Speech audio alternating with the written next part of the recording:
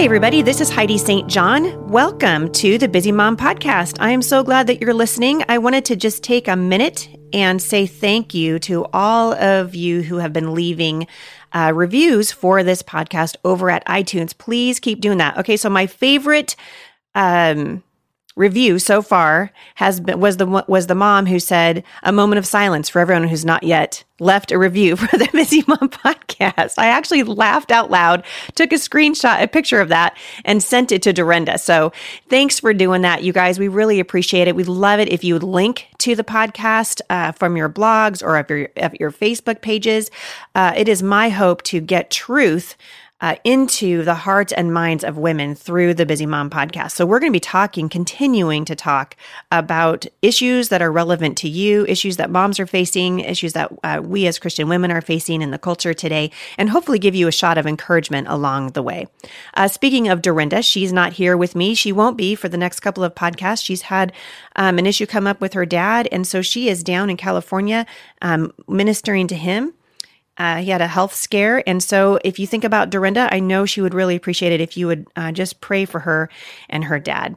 All right. So I'm going to jump into this kind of by myself. I haven't done this by myself in a little while, but I want to talk to you about something that's on my heart because it's happening in the culture around us. And I've spoken about this a little bit before, but I really want to hit it from a different angle today. And that is this issue of gender neutrality. So think with me, try to envision with me a world in which there is no such thing. So I'm riding in the car with my kids and we're talking about the Iowa caucuses that have just taken place. And I happen to hear an interview, two young people being interviewed by a reporter about why they decided to vote for Bernie Sanders. And one of them said that they were very tired, that this generation, the millennials in particular, had become very tired of what they called the binary of the generations before them. So in other words, they're tired of the binary of the Republican and Democrat, which I think we can all say a hearty amen to that, right? Because neither one of the parties, as far as I'm concerned, have done a very good job of representing the people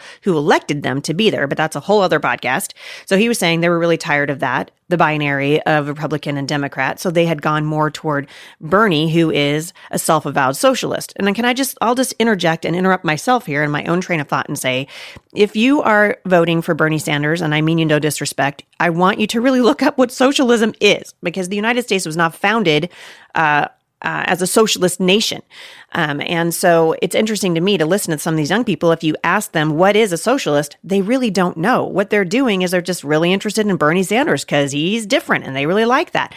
The other binary that they don't like is this idea, this young man said, of male and female. And he said Bernie Sanders is breaking out of all these unwanted binaries. And so this idea that there should be gender neutrality, that there should be absolutely no distinction between men and women. And I just want to counter that with the word of God for you today, because that's absolutely in the antithesis of what God said he made us to be as men and women. In Genesis 1, Verse 27, the Bible says, "So God created mankind in his own image. In the image of God, he created them, male and female, he created them." God never meant for us to be this ambiguous species of human beings. He created us uniquely as men and women. And this idea that somehow we need to start teaching our children that there is no difference between men and women, I think is doing a tremendous amount of harm to our children and to our culture. And so I've been kind of speaking out about this and writing about it on my blog and talking about it as I get opportunities to speak around the country.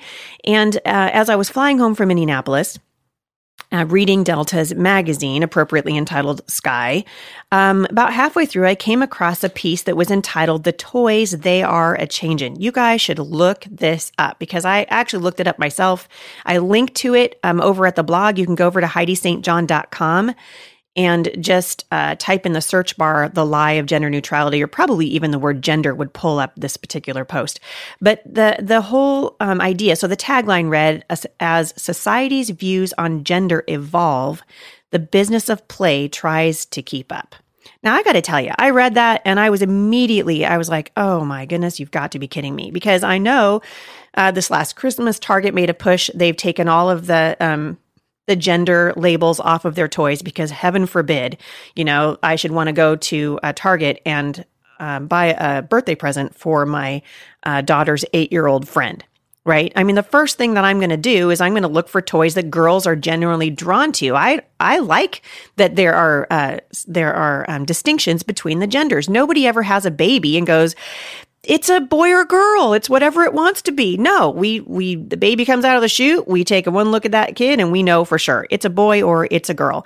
And I'm not even saying that we cannot, that our kids can't play with toys that are specifically had been maybe designed with the other gender in mind. So for example, I grew up playing with Lincoln Logs and Matchbox cars. I climbed trees. I was a tomboy, but no one ever said to me, Heidi, you might actually be a boy.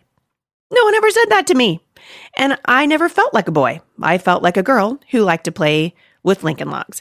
And it frustrates me that we are embracing in many areas of the nation this idea that we should be telling our children that they can be whatever gender they want. For example, I'm having a hard time imagining that expectant parents no longer care about the gender of their baby, like the progressive culture warriors are suggesting.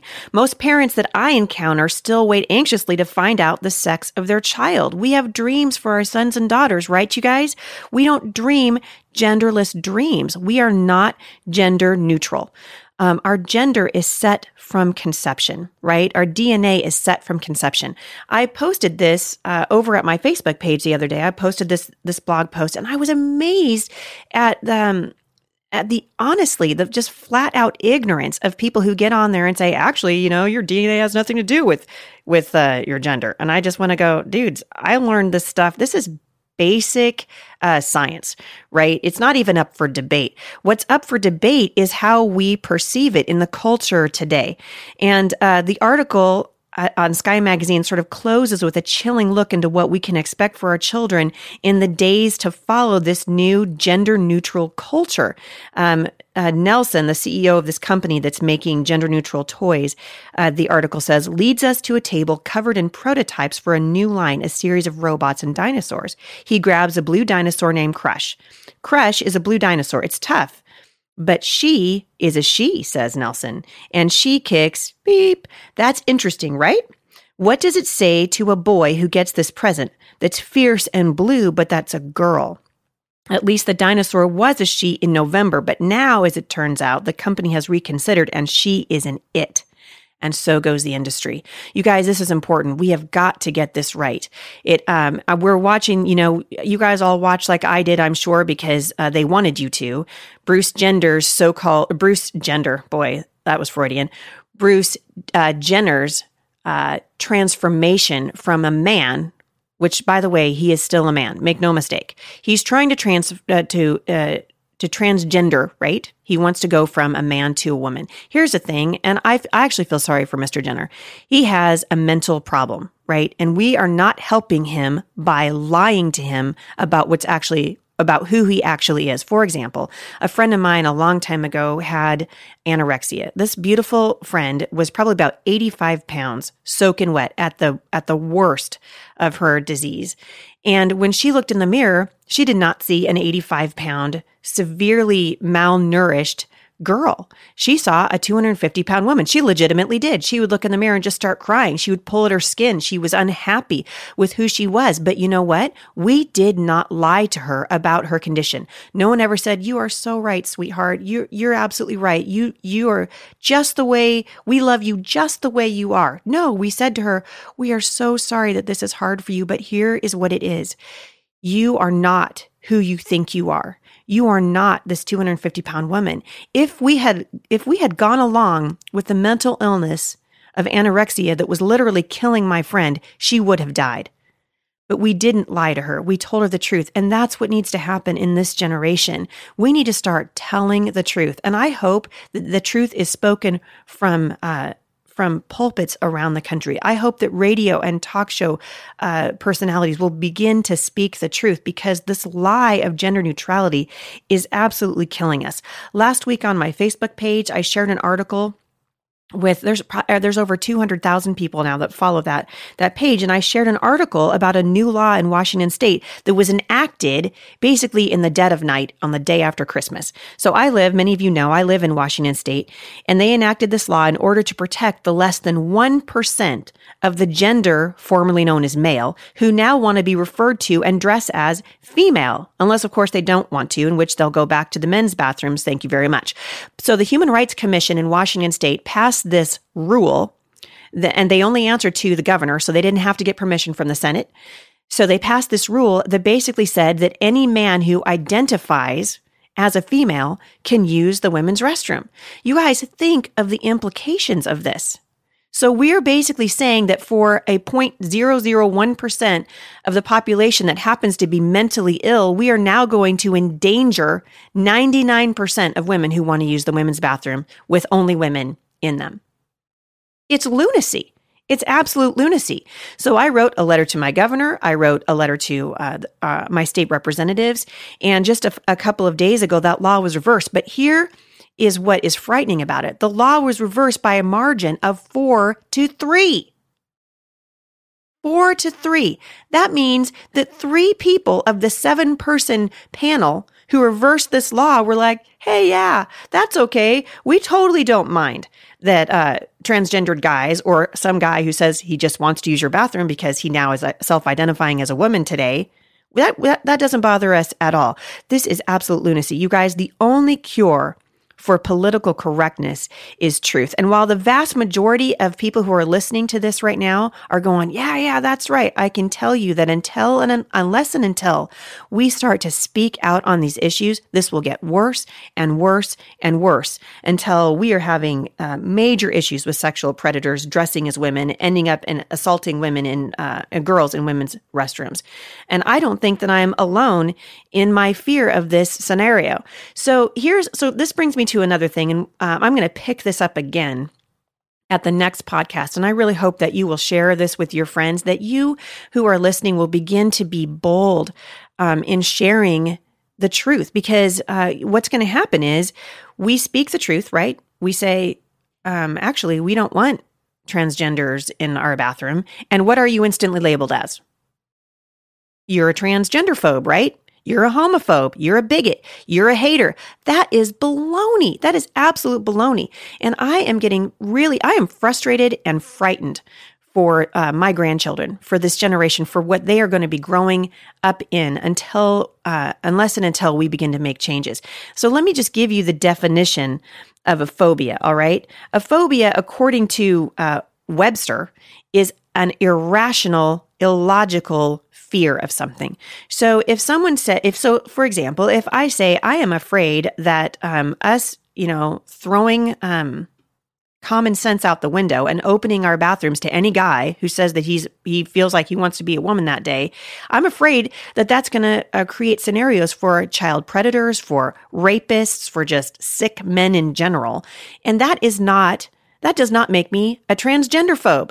That is not an irrational fear. I'm really getting tired of these labels. And so this idea, it'd be like saying, for my friend who had anorexia, if I fed her against her will, I'm telling you what, you guys, no one, and I mean no one, called me an anorexophobic because I chose to tell my friend that she was not fat.